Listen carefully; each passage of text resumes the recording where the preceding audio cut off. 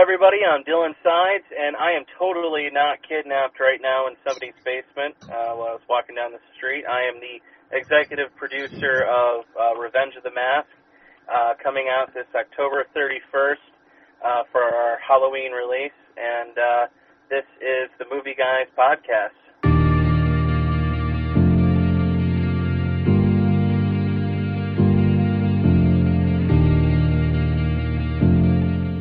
Welcome, everybody, in the Movie Guys verse.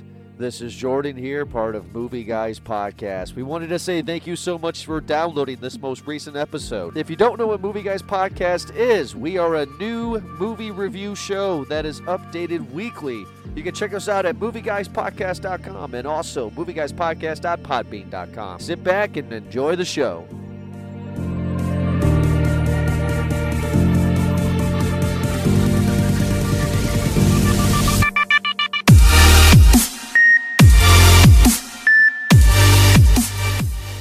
Hello, everybody, and welcome to another awesome episode of Movie Guys Podcast. And tonight you are listening to our celebrity interview episode, and we are talking to Dylan Sides, who is the executive producer of a new movie called The Revenge of the Mask. You heard it right, The Mask. Like Jim Carrey, The Mask back in the early 90s. Well, this guy has made the real comic book version. The trailer just came out last month from what we can see on YouTube and has already gained 1.8 million. Check this trailer out. It's called Revenge of the Mask. And I'm joined here with Eric and Ed. Eric, how are you guys doing tonight? I'm real excited. I'm real excited to have the creator and executive producer on here with us. I got a lot of questions to ask him. This is great, especially because, with such a memorable character like the Mask, right? Right, Ed?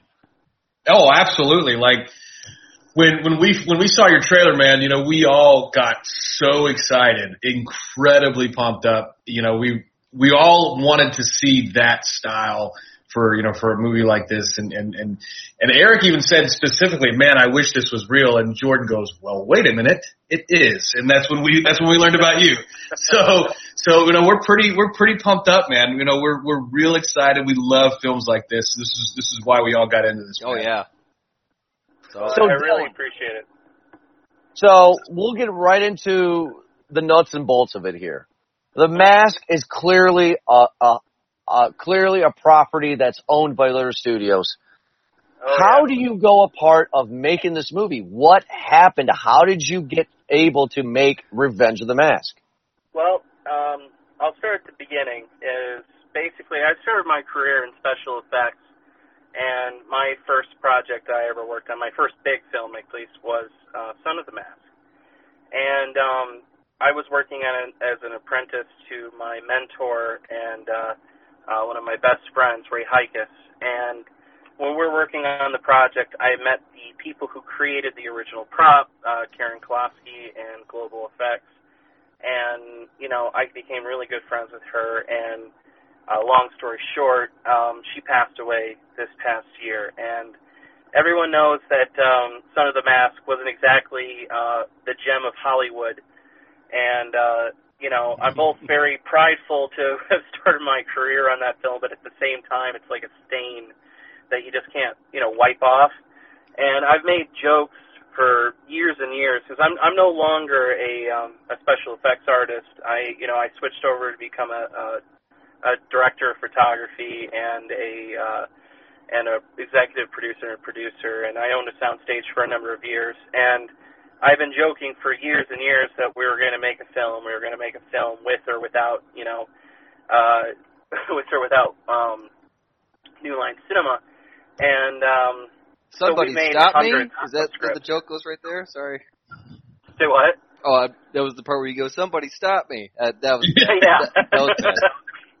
And so basically we had written hundreds of scripts, and my co-writer Kyle Parker, who is also in the film, basically we were sitting down one day and we thought, okay, you know, what was something that would be very universal to, you know, the original movie and the comic books? I've always been a huge fan of the comics.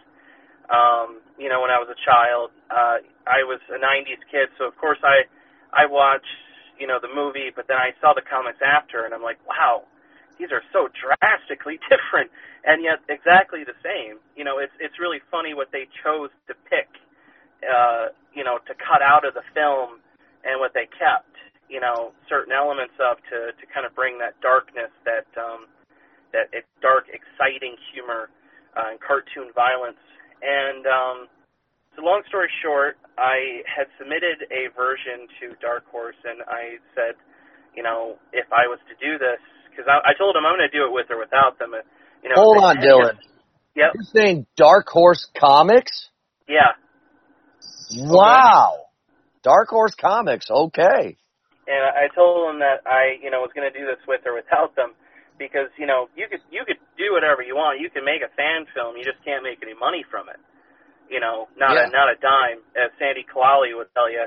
I hope I pronounced his name right. Who made that brilliant Predator Batman fan film back in the day. But what really inspired me to contact them was the recent fan film that was done with that Power Rangers fan film. See, I'm not a Power Rangers fan, and I saw that fan film, and I was like, holy crap, that is amazing. You're talking about that darker one, right, where they were trying to... Yeah, and the whole joke of that was to say that Hollywood was making all these dark, gritty reboots, and taking all these kids' properties and making them as such. And within doing so, I don't know if they realized it or not, but they're pretty much solely responsible for rebooting the Power Rangers franchise. Yeah, because that's the one with James Vanderbeek, right? Yeah. Because of the popularity of that property, that greenlit a Power Rangers movie, And so basically, once my friend had passed away this year, Karen, I got together with Kyle. We chose a script. We submitted it to Dark Horse, and they said that they loved it. And they said they'd be behind it. The only thing was that because I was under the assumption that New Line no longer owned the copyright, the permissions to use that property, because when they were bought out by Warner, the property didn't transfer. So I thought it was free and clear, but apparently the company still holding on to it with an iron death grip is CBS. So as of right now, we made it with the golden thumbs up, and we have no choice but to list it as a fan film, but there's still the chance that CBS can say, yes, I'll still make no money from it, but it will be, completely out of fan film territory, which would be incredible. But even if we still have to release it as such, like all these other brilliant films, I would have no problem with it, because that was the whole point of making this project, was that it's for fans of the comic and of the people who love the original movie. I feel like there should be a workaround to that, like the CBS version, Jim Carrey's version of The Mask, and you had even talked about color earlier, about the comics are much darker, and like the movie and the cartoon are obviously much more cartoonish, much brighter, more color pops, a lot more, and more playful about it here too. And so that seems almost like it's just a based idea off of The Mask, whereas this one, yours, The Revenge of the Mask, is more true to the material. So I wonder if, well, fingers crossed, maybe that's just me, that there's some legal workaround of some creative content there that can be made into something. Even if there was, I'm a big believer that, one of the first things I did after I talked to Dark Horse was I sent a message to Mark, the creator of The Mask, and I sent him everything. I still haven't got a response yet, but I'm hoping maybe after he sees the trailer he'll send me one. And I told him, I loved his work, and I hope that he, likes our interpretation, because basically the way that we're going is that we're using the stylistic elements created by the film, so it's recognizable to the original fans. But we're using the thematic overtones created by the comics. And basically, what we're doing is, because when you had Stan Lee in the original film, wear the mask, it brought out his innermost desires. And Stanley, in that version at least, he didn't have a evil bone in his body. Mm-hmm. Basically, he was just a guy who was down on his luck and a hopeless romantic. But then the closest thing they had to the comic book version of the mask was Dorian, who, wore the mask. And if you notice, he had more control over himself than Stanley did because he already kind of wore his personality on his sleeves. He was a bad guy, and when he put on the mask, he got worse. So when we developed the character of Alan, we thought, what if we do the story of a man who thinks he's the hero, but even unknown to him, he's really the villain? Okay. Oh! Yeah. Okay. You can make up little pics, little hints of that maybe in the trailer of some cuts and dialogue there. This is okay. Okay, please go on. Yep. And so this is really a journey of insanity, and then someone coming to terms with who they really are, even if that person is a monster. Oh my God, the duality that you have. That is so fascinating. I'm excited. Well, here's kind of sort of what I would like to know in that regard. Like, I mean, obviously we're going more off the comics. We know we're introduced to Stanley, who gets beat up on the way to go get the mask, and he's thinking about going and beating up the people who just beat him up. And then he gets there, he puts on the mask, and he goes out and just, he murders people. At one point, he puts on camo and goes out and murders dudes in a garage who ripped him off once. Sodomizes his mechanics. Yeah. So what I'm interested to know is this like a combination of different things, of different, like, things that he had done, or where were your thoughts are, like, when you were creating that? I wanted to create a completely original story. Okay. So I can tell you that there, if there is, it's completely unintentional. That usually happens. But there is, basically the way I looked at it is I wanted to take the filter off. If this person on the inside was really a sociopath, the moment he puts on the mask, I would say the first maybe 30 seconds, it's pretty funny, it's pretty lighthearted. He even has, a couple of jokes get thrown out there. And then he comes to the realization, oh, I have something to do. And then it kind of gets started on a very Stanley kind of path.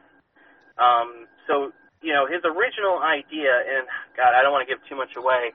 Yeah, please say maybe antics, maybe he does, and his... The antics are very similar, and of course it's very cartoon violence. But, one thing, we have an amazing special effects department, so we got away with a lot. But the way I wanted to put it was that, and this is always the thing that fascinated the hell out of me in the comics, is that the mask had a huge variety of powers. And that's because, basically, when you put on that mask, you're a god for as long as you're wearing it. And the powers of the mask is really only limited by the person who's wearing it. So... However, the imagination of that person is, if he thinks, oh, I want to shove a chainsaw up that guy's ass, then he can do it. Or if he wants to do something ironic, like, take a leg breaker and break his legs off with a baseball bat, then he'll do it. So, not to confirm or deny either of those things happen. Well, in that case, can I ask something that did happen in the trailer? There were some Nordic, some Viking fights there, and I noticed that in one scene, one of them a boat scene, one of them was holding the mask too. Is this maybe some origin that you're trying to throw in? Oh, how much can I give away? Maybe just a yes or no. I don't want to too much, but I'll take anything I can get. Did you guys ever see a deleted scene from the original Mask that they were going to put in the film? It was even shot, and they did everything. It had music. It was actually the original opening of the movie with Vikings. Did you ever see it? I know of it. I have never seen it myself. I can't say I'm going to Google it after this. Yeah. Yes. Yeah. So there was a whole opening to the Mask that explains how the Mask ended up where it was, and it was Leif Erikson and his ill driving up on their big-ass boat and dropping the mask off and putting a curse on it, which, of course, is something went to the lines of, I curse the poor fool who opens this box. And it's the reason why the guy dies at the beginning of the movie. The one who opens the chest, that pole drops on him. That's right. Yeah. So, and right as they're leaving, they have this nice little joke that's pretty funny, where he says something in the regard of, "Sir, you found the new world. You have the right to name it." And he says, "Leave it to the Italians. This place is cursed." And then they promptly leave, and then they do kind of a just light transition. I don't know why they cut it out. It was a bit cheesy, and the costumes were horrible. I think it was probably shot second unit, and that's probably why it didn't work out. But regardless, that was an inspiration for, let's just say, something that may or may not get released separately or very, very soon, that explains how our chest ended up on our beach. Now, Yeah. Now, Dylan, going into the actual making of the film here, I noticed something, and I don't know if you actually filmed it. I'm just curious, but it seems like I've seen a lot of photos of you holding a red. Did you film this movie on a red? We filmed parts of it on a red. A lot of the special effects sequences are second unit. But my DP on this project, the brilliant Istvan Letting, he shot the movie on a Arri Alexa Mini. Oh. So, yes, it is. The whole movie was professionally shot. The sound was done by the brilliant Matt Sisko. We had it was a full team. So it was shot like a real movie. We had a full 2 units. It was directed by the brilliant Ryan De Silva. And Ryan does big movies. He got off Venom as the first AD. I think. Really? Yeah, he just wrapped on Avengers 2, their reshoots. He just wrapped on that. He just shot the new Watchmen series. So when he was ADing my project, he ran that set like an iron, with an iron fist, and we ran very smoothly. Regardless, we shot in April, so we had so many weather problems. Especially up in Michigan. Oh yeah, Michigan, and Michigan itself is already insanely unpredictable. Yep. Insanely. And our first day of shooting, the first scene that we were supposed to shoot was the bridge scene that you see in the trailer. And when we got to set, it was raining the night before, and the water had gotten so high that it actually got up to the level of the bridge. If anyone's ever shot in Michigan, getting permits to shoot is a hellish experience on its own. And so every time we had to come back for a reshoot, it costed more money and more of me shaking my ass in front of the city of Wyandotte.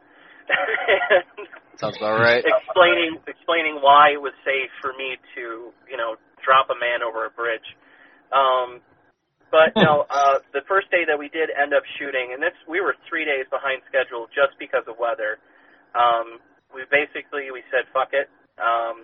We drove to the first location. So the first day was actually the day that Alan wakes up and finds the chest. And when we got on set, it was hailing, and then it stopped for 40 minutes when we shot. And then it started snowing. It stopped for 40 minutes, and then we shot. And then finally it started raining, and I mean pouring rain. My props department was so angry with me because we only had 3 of those chests, and, they have paint on them, and they kept getting They had paint wet. on them. Yeah, and then finally we got through all that. And, of course, we're working with Steadicam rigs and stuff, and none of that crap can get wet. So finally the weather let up, and we were heading back. And as we were heading back, there was a tornado warning. So Jesus. Our first day, basically, Lance, my director, he just goes, "Dylan, this movie's fucking cursed." And I said, "It's Loki." Loki. Loved it. So, but after day one, things got a hell of a lot easier, though. We shot promptly for, I think, about 16 days. Most of them were consecutive. I think we only had one long break in between. But otherwise, it was a very smooth shooting experience, and everybody on crew was just brilliant. Awesome. How long was the cut? The cut for the film as of right now without other scenes I can't talk about, is about 45 minutes, and that's not without the in-betweens. Right. And there's a whole bunch of content that we shot that's going to be released onto the YouTube channel consecutively. So I can say that there is an event in the film, and basically there's a huge gap of time that you really don't see in the movie. And so we thought it would be cool as if we shot all these excerpts of things that happen in between this time that you don't see. That's going to be played during the credits of the film, and we're also going to be releasing them to YouTube. And they're all basically going to be found footage of Big Head kind of going throughout the town and reaping his revenge in various ways, ridiculous ways. This is going to be good. I'm excited to see this version of the real version of the mask. This is going to be great, man. Assuming all goes well, where do you plan and how do you plan on releasing it? Well, as of right now, the general plan is, of course, YouTube. But the secondary plan is to release it on Dark Horse's website, which right now is a guarantee, as long as, I mean, that's even if it's still regarded as a fan film, which is cool, and they're being awesome with that. But the only way that cannot happen is if CBS just flat out hates it. Which, as of right now, they have given me no indication that they do, so that's cool. In fact, the only note that I got back from Dark Horse after we submitted the first rough cut was they thought it wasn't bloody enough. Nice. That's what you want. That's what you need right there. But you think like within the tones of like Logan and Deadpool and now Venom, that like these darker movies are starting to come up to the surface a bit more. Oh, yeah, no, so we took that as genuine, and we went out the next day, and we had about, I think, a day and a half of reshoots, and they weren't really reshoots as so much as gallons of blood being pumped through puppets, and my poor stuntman, Bobby, getting hundreds of squibs rigged to him, and all kinds of crazy gore effects that we just kind of slipped into the movie. Oh. Now, Dylan, we want to take this time, since you are our guest, and we want the fans of the Movie Guys verse to really check out this trailer and get the hype build up to when the movie's released. So it's kind of a two-parter. Where on YouTube can they find this trailer? Well, they can find the trailer on Revenge of the Mask film. I believe that's what it is. And our Facebook page at the same name, Revenge of the Mask. The movie will have, like I said, consecutive clips released and a bunch of content. So every time you guys come back, there will be something new up there all the way to the film's release. Now, when is the film going to be released, and where can our fans of the Movie Guys verse watch this movie? When can they see this and how? They can watch the movie October 31st at about approximately 6 a.m. And they can watch it on Dark Horse's website or YouTube, and it will be a lot of fun. I can tell you this movie is going to be, if you're a fan of the comic, this is everything you're going to want it to be. And because we're fans and we know what people have been asking for the past, going on almost 20 years? So it's going to be a trip. Where can our fans, the guys, people in the Movie Guys verse, where can they find you, or do you not want to? Do you want them to contact you, the Movie Guys verse? Oh, yeah. They're gonna. Well, you said Revenge of the Mask film at the YouTube. I confirmed that, by the way. I just checked it out. Yep. And we also have, like I said, a Facebook, and you guys can also hit me up on Facebook. I'm there as well. We have a website that's going to be releasing about 2 weeks before the movie does. We're still working on it, pumping it, with a bunch of extra content. So we really want to make this as immersive an experience as we can. Kind of do a little bit of world building, if such. Nice. And It's like a passion project. I could tell, like this is really, people are doing it for Well, because they want the content. This isn't for anything else. This is the money chase, right? As you can tell, this is a really committed project here. I never planned to make a dime on this project. I only ever, like I said, this was a promise. I almost feel, just like I'm sure everyone else who worked on Son of the Mask does, feel partly responsible for the death of, of that franchise. And this is a promise I made, and it's done, and we did it right, and I couldn't be happier with how it turned out. And that's why we wanted to do this little interview with you, and why we wanted to get everybody who was a fan here at the Movie Guys Verse to check out Revenge of the Mask, because we believe in this project, fans. Hype train. We completely believe in this project. Yeah. We believe in independent filmmaking. This is great that these individuals up in the Detroit, Michigan area actually had the guts to go out and do this.